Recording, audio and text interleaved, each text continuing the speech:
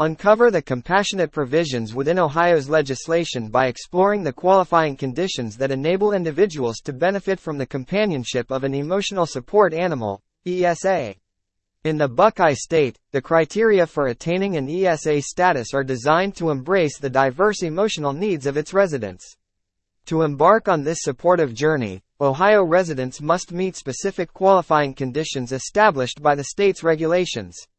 The process begins by obtaining a formal diagnosis from a licensed mental health professional.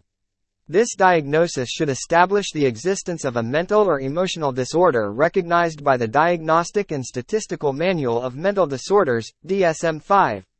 Once the qualifying conditions are met, individuals in Ohio are eligible to seek the support and companionship of an emotional support animal.